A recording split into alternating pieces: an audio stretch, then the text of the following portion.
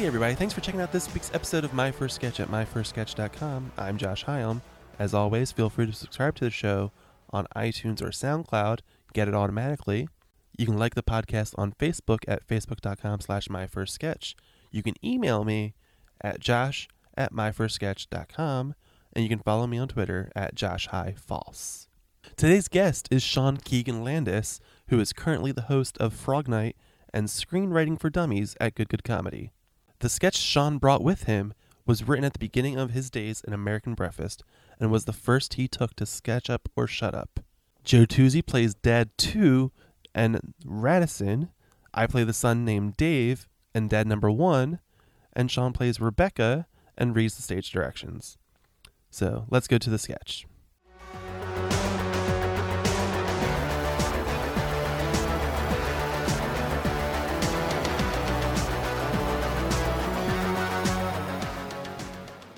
Scene open interior, a living room in a house where Dad number 1 and Dad number 2 live. The dads are sitting on the couch in the center of the living room when their son, Dave, enters through the front door with his girlfriend, Rebecca. Hey, gay dads. I'd like you to meet my new girlfriend, Rebecca. Dad number 1 and Dad number 2 stand up, excited that Dave and Rebecca are here. Dad number 1 shakes Rebecca's hand, and Dad number 2 hugs Dave. Hey there, I'm Brad. Dave's told us a lot about you. Dad number 2 hugs Rebecca. Oh, isn't this grand? It's so nice to meet you. Would you like a drink? Some water? Sure. Dad number 1 leaves the stage via a door upstage left. Now, I hope you don't judge Rebecca too harshly, Dad. She's a bit nervous to meet you two, not just because you're my parents, but because you're also two of the most preeminent anthropologists working today. I've read a lot of your work.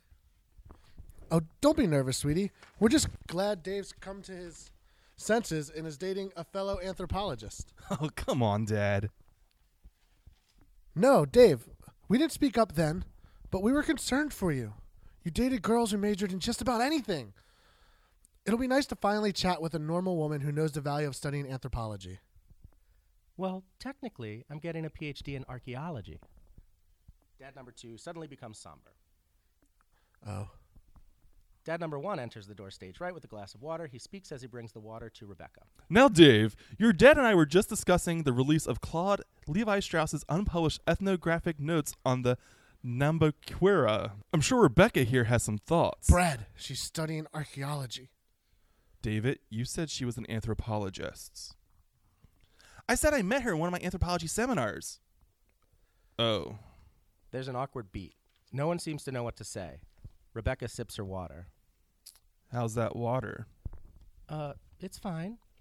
There's another awkward beat. Actually, I read Levi-Strauss's Tristropique. I thought... I don't know how to talk to a bone duster. What? Let me guess. You saw Jurassic Park when you were 11, and all that digging out in the desert looked really cool. Now, Clarence. So you tried to become a paleontologist, but oh my, those biology classes sure were tough freshman year. It's not that different. Next semester, boom, you switched out and took the easy train to Archaeologyville. Rebecca and I have basically the same coursework. I don't have to entertain some glamour-seeking Indiana Jones wannabe. Most people classify archaeology as a subdiscipline of anthropology. You! There's a short beat. I challenge you to a duel.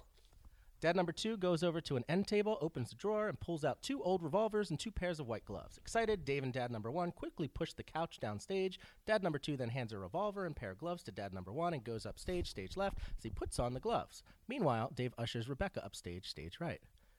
Dave, I'm not going to duel your father. Don't worry, he's rusty. Dad number 1 hands the revolver and gloves to Rebecca and takes her glass of water. How's your fancy water now? We shoot on the count of 5. 5. I'm not going to shoot you. 4. Dad, what's going on? 3. Duel archaeologist. That's charlatan. Radisson pulls a revolver out of her bag and points it at Rebecca. Hey! Dave pulls out a revolver tucked in the back of his jeans and points it at Radisson. 2. David! Dad pulls out a revolver taped to the side of the couch and points it at Dave. 1. All characters begin excitedly speaking their next lines all at once. She's my Hooray girlfriend! for dueling! We Fancy finish water! this now. Light cue. The stage goes dark except for a spotlight on Dad number 2. We hear a gunshot. Everyone freezes. Dad number 2 walks down stage and addresses the audience. Hi, I'm playwright Clarence Charlatan. I wrote this scene. I bet you're wondering who fired that shot. Hey, this is Josh interjecting. Something happened with the recording and it garbled up what would have been Joe's last line there. Here's what he says. Well, here's a better question. Who did you want to fire that shot? You know, my grandmother used to say when you point a gun at someone, you have 3 pointed back at you. Kind of makes you think, doesn't it? Now, as we head to my chat with Sean, there are a couple moments in here where, similar to the sketch, the microphone drops out for a few words, so I apologize for that. It's only momentary, and I think you'll still get the gist of what he's saying. It's a really good talk. So let's get to it.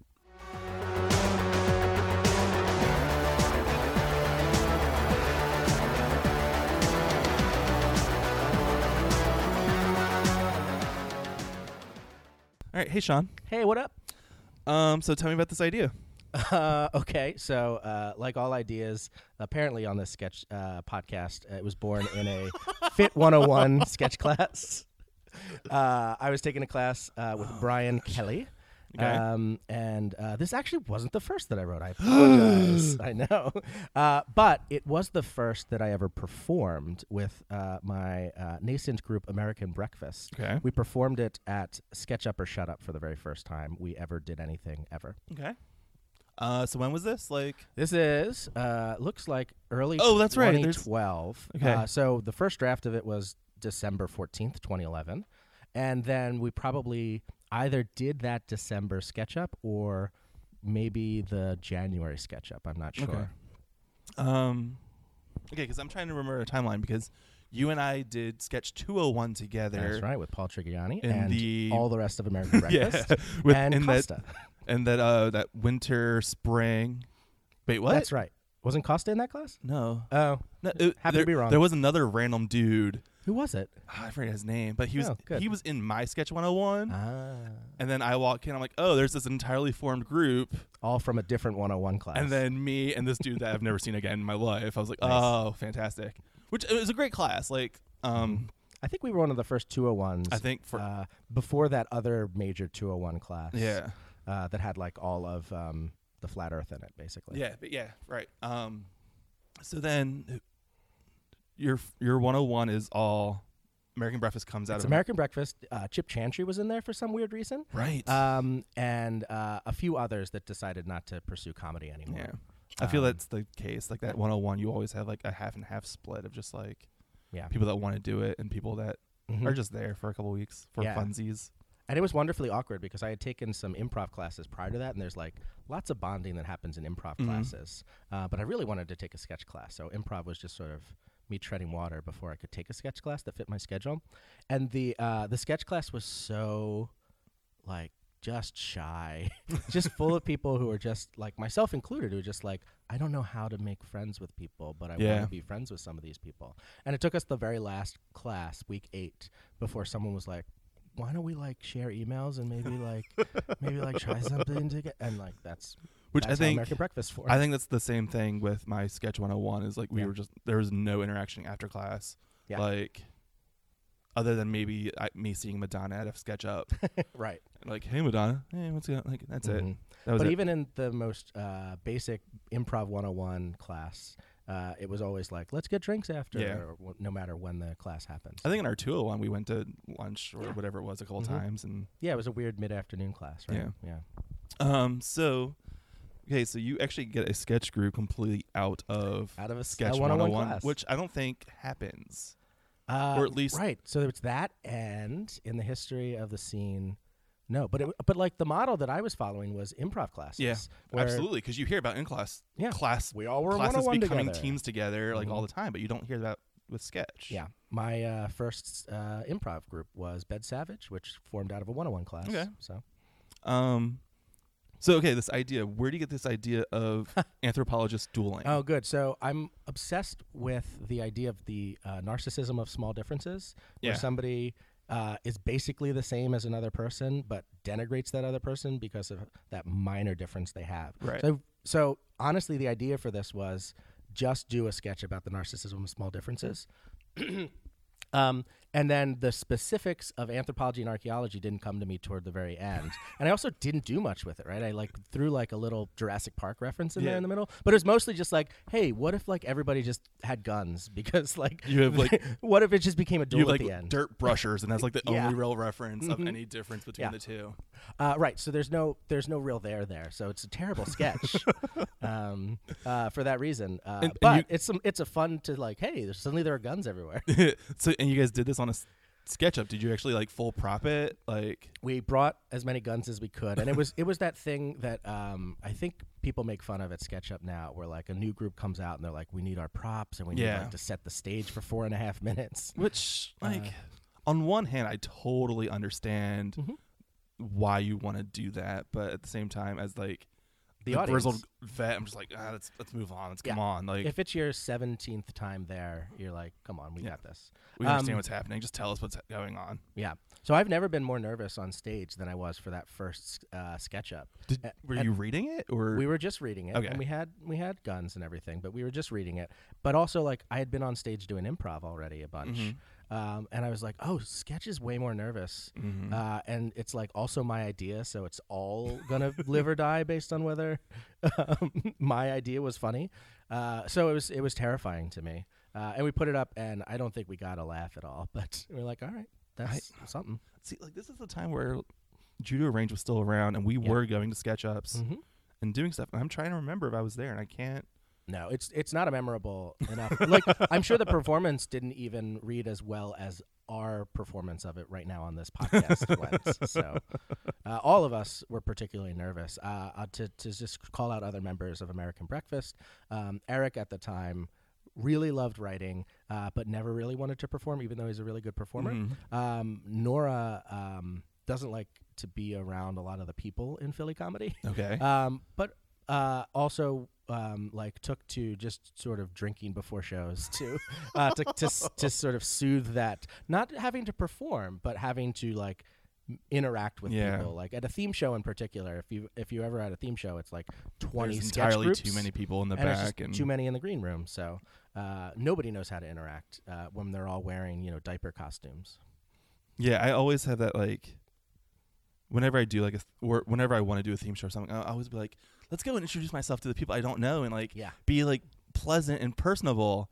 And then I get there, I'm immediately in my own cocoon, just Yeah. like Who are the whatever. three people I Like, know? yeah. Or what should I be listening to on my iPod right Yeah, now? exactly. And I don't know. I can try to get out of that shell, but that's not going to happen. Yeah, there was a brief moment where I got out of my shell, and I call that 2013, but didn't last. So. And you forgot to mention Pete Rambo also. Oh, Pete Rambo, he is a not particularly nervous to perform that I Mhm. got, but he's also the quietest member, Yes. both on stage and off stage. So like as he's performing, most people would just be like, "I'm sorry, what was that?" It took him about, I would say, 6 months for him to like have a stage voice where Yeah. people could hear him. Where it's not even projecting because we're not in a big theater, but like Mm-hmm. you do need to talk a little Yeah, bit just- louder. Just use a normal speaking voice. Yeah. So how long? Because the last Judo Range show that I was involved with, Was with American Was Breakfast, right? Judo Breakfast at the American Range or whatever Yeah. dumbness we called it, Mm-hmm. where instead of doing, American Breakfast do a set, we do a set, vice versa. We integrated pretty much everything. Yeah. Where And we were involved in many of your sketches as actors. Yeah. You were involved in many of our sketches as actors. Yep, there's Exactly. there's a GIF that I still have. I can GIF or GIF or however they the call popcorn it. Whatever. GIF, right? Was the popcorn GIF, and I keep Talk it about because it. it's like one of my favorite things of Philly comedy. It was like Yeah. Eric throwing popcorn in my mouth Yeah. because I'm his dad. You're playing Eric's dad in a dumb sketch called Prank Your Tweens. And it's just a beautiful, lovely moment. It's like genuinely sweet.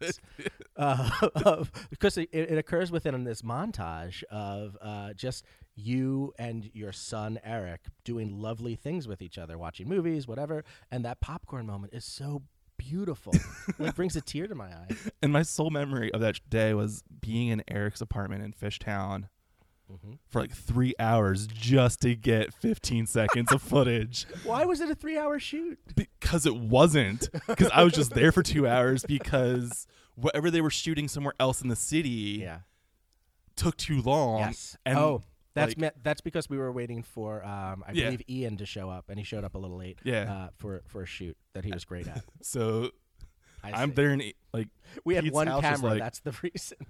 hey We Pete, had what's a s- up? Like it was just so awkward and weird to me. Yeah. But I mean Eric. Why am I calling Yeah. him Pete?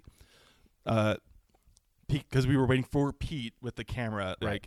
Like, gosh, that was a weird day. Yeah. Uh, But that was, I think, the first real show that we did that was a complete set, even though it Right. was interspersed. That was the first American Breakfast puts up 20-ish, 30 minutes Yeah. of material rather than just at a theme show. Or I think we did like a 3-sketch show at this weird open mic. And we did Manny Party, I believe, the first Right. time. And we had like a three sketches in that. So Okay. Yeah, those are really fun show. I really enjoyed that one, Yeah. especially like as much as it was like half and half our material, your Mhm. material, but we did weave in, and the order of the show was different Yep. because like it just didn't matter whose was what. And Yeah. It was fun and funky. American Breakfast is a thing, and it's happening for a while. Yep. But you also get Flat Earth. Yes. So this is right after our 201 class. I believe they announced like packet submissions. Mm-hmm. I was like, well, I've written 6 sketches for 2 classes, so Wow. I've got enough material to count. Because this was and I've mentioned this many times before, but this was the one where I was like, I'm not going to submit because Mhm. I've got judo range, and that's a sweet deal going. And it dies that summer. And it dies like immediately 3 weeks later. Yeah. Like, Mhm. which, so Flat Earth was, were you a writer or? I was a writer. Okay, so you're it on was the writer myself, side. Jess Ross, Luke Field, Steve Swan was our head writer. Paul Trigg did come in as our director. Matt Schmidt and Vincent DiCostanzo and Adam Siri. Okay. How was the experience of writing for Flat Earth different than being a part of American Breakfast? Love it. There's one of your stock questions. I'm a big listener to this podcast, by the way, so I could So probably self-conscious ask the now. questions that he's asking. Yes. You know what? Why don't you? Well, I would say my favorite Saturday Night Live cast member. I'll answer this question first. Holy crap! I totally skipped over that stuff. Writing for Flat Earth initially was really interesting because Steve Swan had a fun idea, and so we that had a idea. huge pitch board up with all our pitches, and we continued on Facebook for a while. We just had these like list of pitches, and then for the first meeting he assigned 2 of us to co-write one of the pitches. So we each had like one pitch that we were co-writing with another person. So there were 3 pitches being written, and that worked out. To just happen that one time. And then the rest of it felt for a while just like people would bring in their own sketches that they had pitched Right. and wrote. And it didn't develop a cohesive voice for a while. It was just like, well, here's some sketches for Flat Yeah. Earth. And I think the voice really cohered around Matt Schmidt's sensibility because Matt both wrote the most and he also had a very distinct voice that he was really honing. I don't know if it was his general voice, but his honing for the Flat Earth specifically. And we would just see it week after week. We're like, well, there are 3 sketches by Matt that were great that he just brought in. Right. Some of us maybe brought in 1 sketch. I guess we're all going to start like bending to the sensibility of Matt, which, as you can tell right now, like the Flat Earth seems to have a defined Yes. sensibility, and I think it largely stems from Matt's productivity. Interesting. And then one of the big things about Flat Earth, because I never saw you in the Flat Earth before you left, but Burr Oh yeah, hit the video and YouTube and everything, and actually became like the little yeah, a mini viral thing. Yeah. coolness out of Philadelphia. Like, Yeah, so Burr is a parody of the trailer for the movie Her, where it's a very simple premise. What if Bill Burr were the voice of the operating system Right. in the movie Her? I really like making videos for the Oscar Jam that Meyerbeck used to put up. Mike Okay. Meyerbeck used to put up for a few years. And he would just take all movie parody video sketches.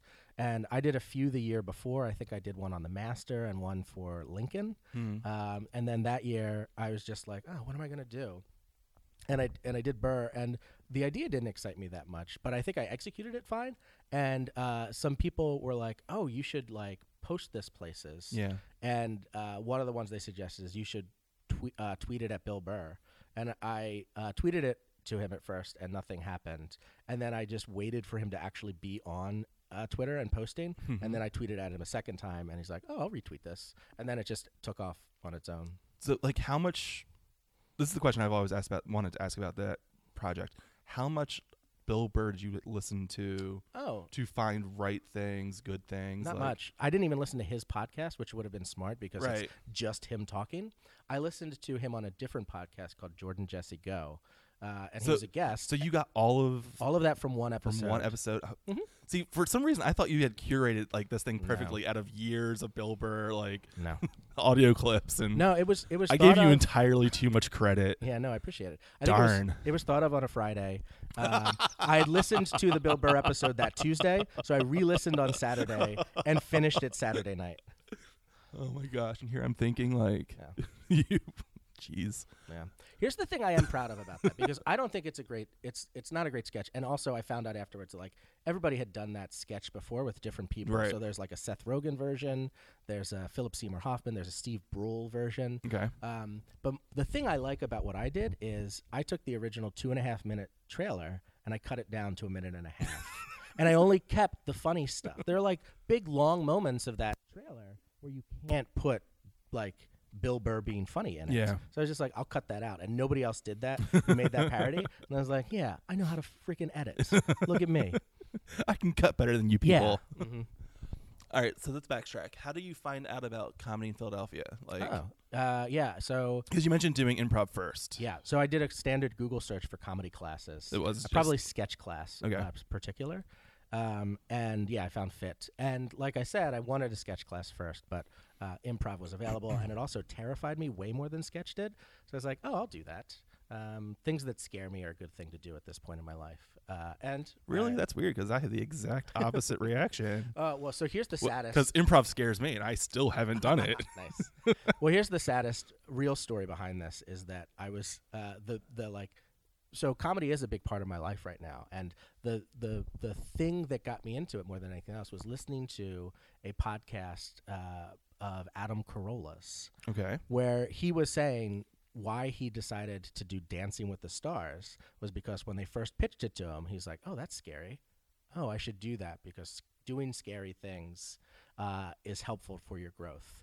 And I was at a point in my life where listening to Adam Carolla made sense, which is terrible. But I did that. I said, well, improv would be the thing that scares me the most. I'm a comedy nerd, but I like watching and, taking in comedy, not performing.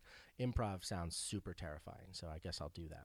And then as a comedy nerd, what were your main things? What did you grow up with? What was your... Yeah, that's a good question. Really? Because I say it all the time. No, it's only. It's just in a weird order this time. Every time you ask it, I'm like, oh, what am I gonna say? I think I would watch stand up all the time, the A-List, Evening at the Improv when I was like 9 or 10 or 11. I just assumed everybody did that. And then when Comedy Central became its own channel, that's when I really was just like, well, I'm just gonna watch this all the time. Why would anyone watch anything else? I was also a huge Letterman fan. I was old enough where like the transition from late night on NBC to getting his own CBS show at 11:30 was like a big moment. Yeah. And I was a huge devotee to what he was doing, just fitting as many Spider-Man in a Jamba Juice as possible. Like that sort of weird stuff was big for me. And also Conan came on right after at 12:30, so I was watching early Conan stuff too. But I think like by the time high school and college is going around, like I really got into Strangers with Candy and Stella, which I think is like later, maybe even post college for me. But like those were things that were like just breaking rules in ways. Breaking rules, very surreal. Like no explanation to anything. Letterman's not a huge like person in my influence. Yeah, I think I'm slightly older than everybody else in the scene. So I think you are a bit older than I am, but like I distinctly remember that Taco Bell. Yeah, like for whatever reason, that whatever magic in the universe, I was up and I saw that live, and him interacting with Taco Bell customers was like, whoa, like what is this? It's great, and it's one of those that like it's gone viral since YouTube now exists and it can go viral. But I feel like it was the sort of thing that everybody talked about. Like it just, I might have been like 8 or 9 when it happened, but it was like, Yeah, it's really funny. It was a huge like comedy moment for me of like completely different. Yeah. You didn't mention very much sketch comedy. Yeah, because I didn't distinguish too much. Like I would watch Saturday Night Live here and there, and then especially when Comedy Central put on like reruns from the 80s and slightly earlier 90s, I got excited by that, and I was like, oh, I love all these stuff. Like who knew that Eddie Murphy could be so funny, right? Like I was discovering for the first time when I was 15. But you didn't you were 15, so you didn't see like funny Eddie Murphy movies prior to that, like probably, but like because he hadn't gotten, he hadn't gotten terrible yet, right? Yeah. I don't know when like The Clumps and like more kids focused movies that I would have at 15 been like, that's not his for me. PG streak of Yeah. everything. I don't know when that was, but yeah, I mean like I just didn't know how funny all those. Like I discovered Martin Short. I was like, oh, I had no idea this person was funny, right? Yeah. And Gilda Radner and like all these like people from the 80s that I wouldn't have heard of. But since you started watching stand-up, who would have been your favorite stand-up? Like, was there a specific one that like jumped out at you that young? Yeah, Andy Kindler was a big one for me early on because he was breaking the form. Because he would just do these fun meta jokes where he would like do a list of things. And like the third one be, and a third funny thing. And I just thought that was the funniest way to tag a joke. I'm trying to think of others at the time. Laura Keitlinger I thought was really funny. I think I did like Jon Stewart's stand-up a lot. I remember liking him. And I'll be fully owning this. I remember falling in love with a Jeff Dunham special. And it might not have even been Jeff Dunham. It might have been a different ventriloquist. But now every ventriloquist is Jeff Dunham in your mind. And there was an hour-long ventriloquist. When was this? In the late 80s, early 90s. Okay. That I would just watch and love, and whenever it came on, I would rewatch and love. Jeff Dunham is an interesting like studying comedy. Okay. He's one of those guys that like he cannot play in Philadelphia. Right. For the most part. Yeah, people will come to Philadelphia to see him. Yeah. But he will do amazing in Reading. Sure. Or Hershey or Lancaster, but he can't touch the big city. Yeah, so like he doesn't have a city sensibility. That's so bizarre to me that like he's in Trump country. Yeah. That's bizarre to you? It's one of those guys that like he's been around forever because he's been on Carson, you know, like, and then he disappears because he's off into this. There's a world of comedy that no one hears about, because it's not on TV. It's fully red state, like. That's why like those like the blue collar like thing took off and was just a phenomenon. Like they'd been doing this forever, just touring that bottom corner of the country. Yeah. And no one in New York ever heard of them. Like it's so weird to me how comedy, like as universal as it is, has become so nicheified and like broken. Like I don't know. It's just bizarre to me. Interesting. Yeah, I'm trying to think of other comedian. Like I think Russell Peters is one of these like mega famous comics who still might not be a household name in America for some reason. Oh, my Uber driver talked about him like the entire like he's like, where are you coming from? Oh, this comedy theater. Have you heard of Russell Peters? That was the first thing he went to. It was so like if you're in Canada or any other country, usually some sort of Asian country. Yeah, like there's an expat comedy scene because I have a friend that lives in Korea and she sees names I know all the time. Like it's just so like how comedy works. I don't know. The whole business of it's bizarre to me. Saying that as someone that doesn't make money on comedy yet. Yeah. All right. So I asked favorite stand up as a curveball, so you're not expecting. I like it. Yeah, I didn't expect that. But favorite Saturday Night Live cast member all time? There it is. I'm gonna. So there's so many ways I could answer this, right? So I went to high school in '93 to '97, and the answer during then would pretty clearly be Norm Macdonald, which I believe is toward the end of that. And I still love his, his like the few things that he did on there as clearly he hosting Weekend Update, just such a distinct voice there. And like his Letterman was great, and even his Bob Dole. His Bob Dole is so much fun. Yeah, I can't find find it online, like a good copy of it. But Bob Dole in the Real World. Yeah, that's the one where he's crying episode where he and does everybody it like hurts his playing. There's 4 episodes of it. It is beyond brilliant. Bob like peanut butter. Like, Yep. it's just so great to me. Mhm. I loved it. Yeah, and you don't think of him as a sketch performer at all, Mm-mm. but in his wheelhouse, he was great. Now, the same thing, I think I gravitated towards people like this. Tina Fey blew me away, and I think Tina Fey is my favorite now, but I have to give a lot of it to what she's done, both during that show and after. 30 Rock and Unbreakable Kimmy Schmidt and Mean Girls, I just think are just amazing things that she's responsible for. But like, I remember watching her on Weekend Update and thinking, well, she's great. This is amazing, and I just assume everybody else agrees with me. And then it was like 2 years in where I was like, there's a big backlash against her. I got to be quiet about like I'm going to be shamed if I like. And then like I think my opinion changed because of that like outward influence. Like I guess I don't like Tina Fey as much as I'm supposed to. Or Like Tina Fey doing Update was in my high school years, and all the guys in my row of lockers in the hallway had like supermodels and stuff in their lockers. I had Tina Fey. There you go. Okay. Because like she is beautiful, Yeah. but she's hilarious, and like I don't know. I like Tina Fey too. I'm okay. I'm on board with that. Yeah, and I never understood the backlash. One of my favorite sketches is when she wrote the census taker sketch with Christopher Walken. Yeah, it's such a bizarre. There's like, no real premise to that sketch, but it's the funniest thing on the planet. That was one that I definitely remember quoting like that next week, just Yeah. because it's just so random and out there. Mhm. Like, so Tina Fey would be all time. Like, I think so. Yeah. Okay. So eventually you go into teaching comedy. Yep. But which I think is a pretty natural progression since you are a college professor Mhm. and you teach Oh, right, philosophy background, yeah. and but like what did you say? That's good background for Yeah. people who don't know me. Yeah, college professor and I'm teacher. assuming there are 20,000 listeners, so Okay, like cut that and like do the math. by a major fraction. Okay, Like, cool.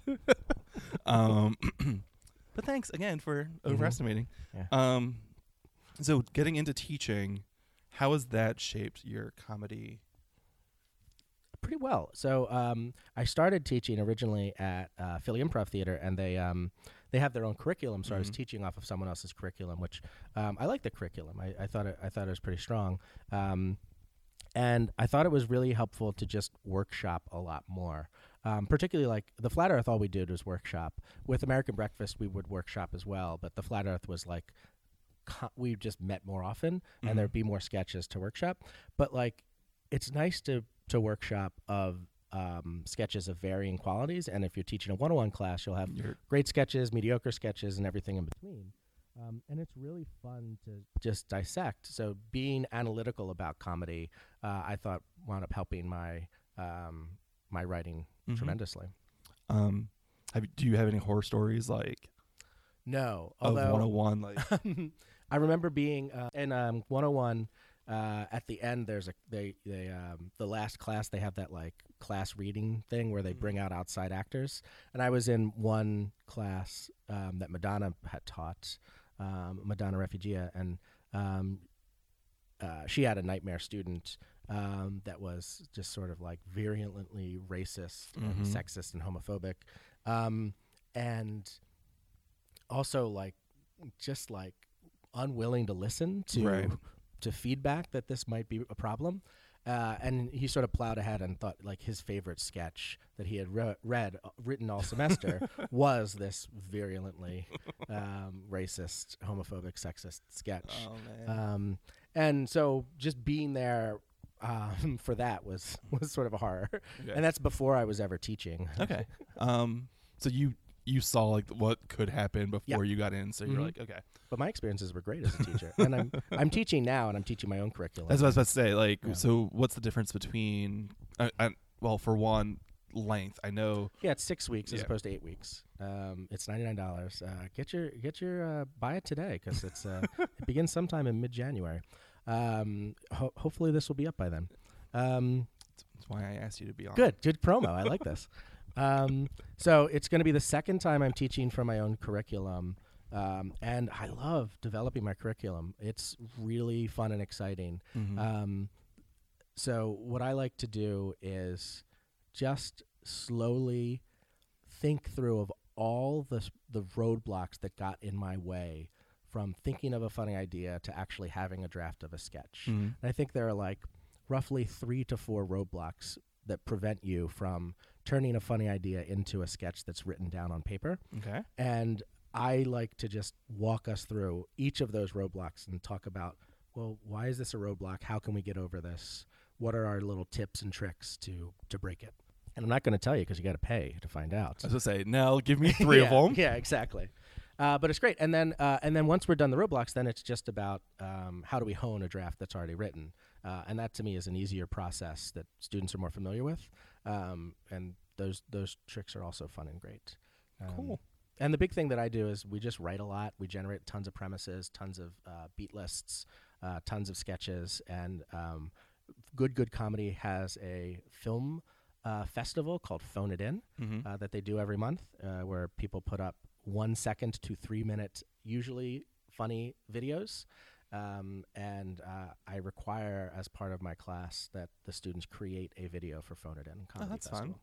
fun. I always like having that end Yeah. product at the end. Yeah. And a student in one of my classes named Madison Helmick won Phone It In Comedy this last month. Oh, fancy. And she got a $50 gift certificate, or actual $50 maybe, as a result. So wait, do you mean that every student has to? Every student has to submit. Wow. I Yeah. thought it was just like as a group. Nope. Okay. Wow. Mm-hmm. They have to make their own. Yeah, it's very ambitious. I'm kind of flabbergasted about it. Yeah, I think so. If like, because I set these high expectations, assuming that there's going to be some attrition, there's going to be some failure rate, which I'm fine with. I know that I work well if somebody else gives me a deadline, so I Sure. just provide external deadlines. And if like nobody had done one this past class, we would have just made one in class that day Okay. that it was assigned. So But you also do. You're no longer part of Flat Earth. that's right. American Breakfast is dead for Yeah. the most part because, Mhm. well, for one, Pete's in Wisconsin or Yeah. And even before Pete moved, American Breakfast was turning into an excuse for friends to hang out. Yeah. And we were just excited by that. And the vestiges of that include that Nora and I still have brunch pretty much every week.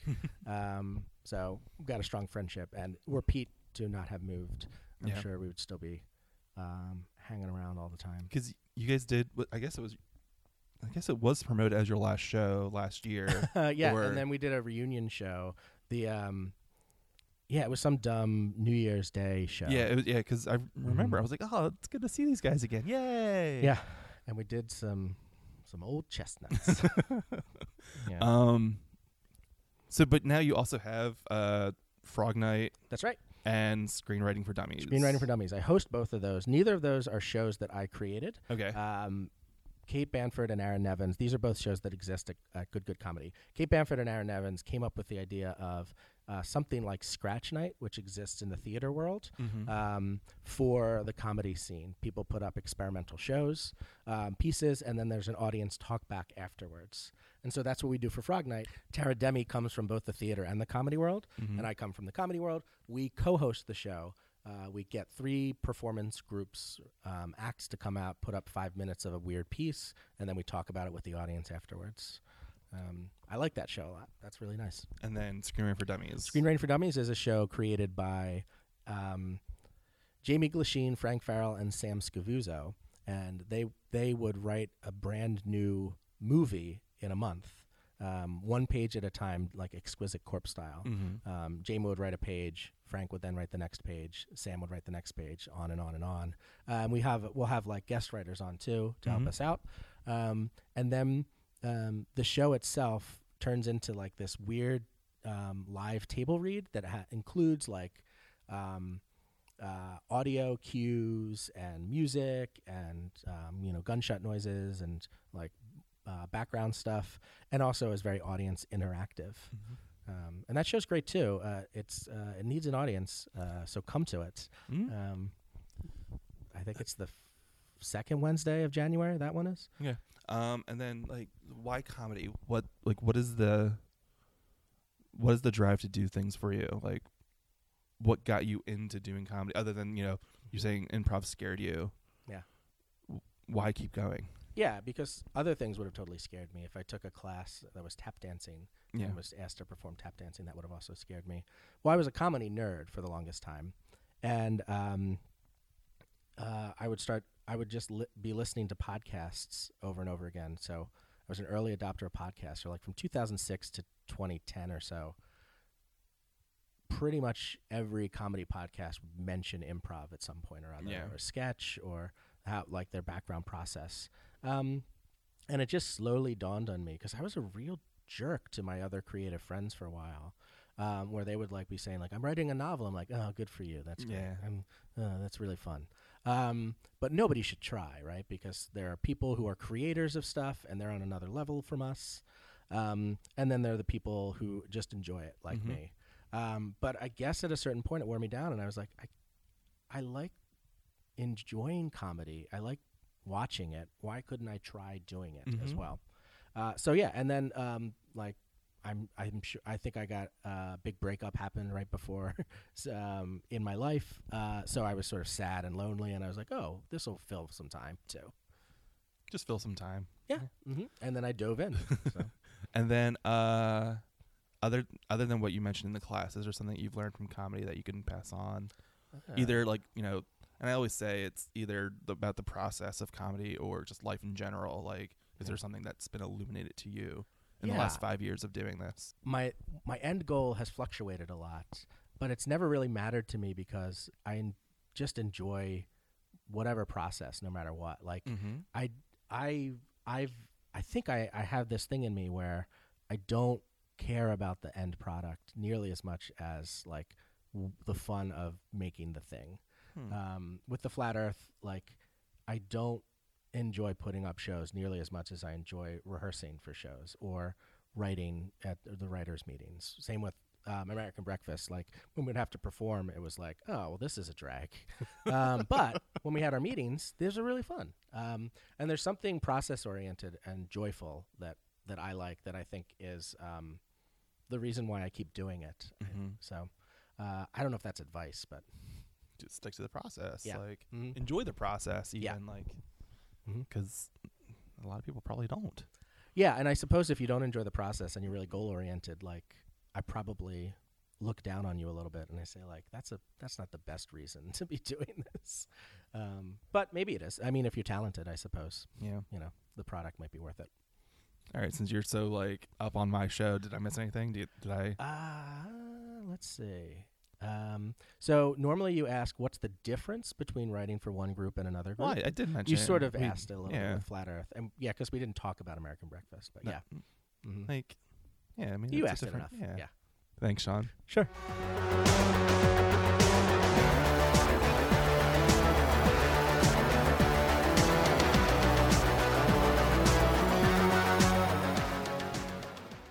Sean will host a finale of Screenwriting for Dummies with special guests Frank Farrell, Jamie Glasheen, and Lolly Gill on January 11th at 7 p.m. at Good Good Comedy Theater. Then, Sean and Tara Demi will host Frog Night on January 15th at 7 p.m. also at Good Good Comedy Theater. In addition, Sean teaches the Level 1 sketch comedy course at Good Good Comedy, and the next term begins on Saturday, January 21st. The 6-week course is $99, and more information can be found at goodgoodcomedy.com. My First Sketch is a Philly Sketchfest production. You can find out more information at phillysketchfest.com or on Twitter at PHLSketchfest. Also, for more information about comedy in Philly, head to watercooler.com. The music on this episode is by the band Nono, which you can check out at nonoband.bandcamp.com. Like My First Sketch on Facebook, this is Josh Hyam. Thanks for listening. Now go see some comedy. Are we good? We're fine. Are we good? Oh, we're Mark Maroning the end? I like this. Boomer lives. Oh man, I'm gonna cut every last bit of Good. that out.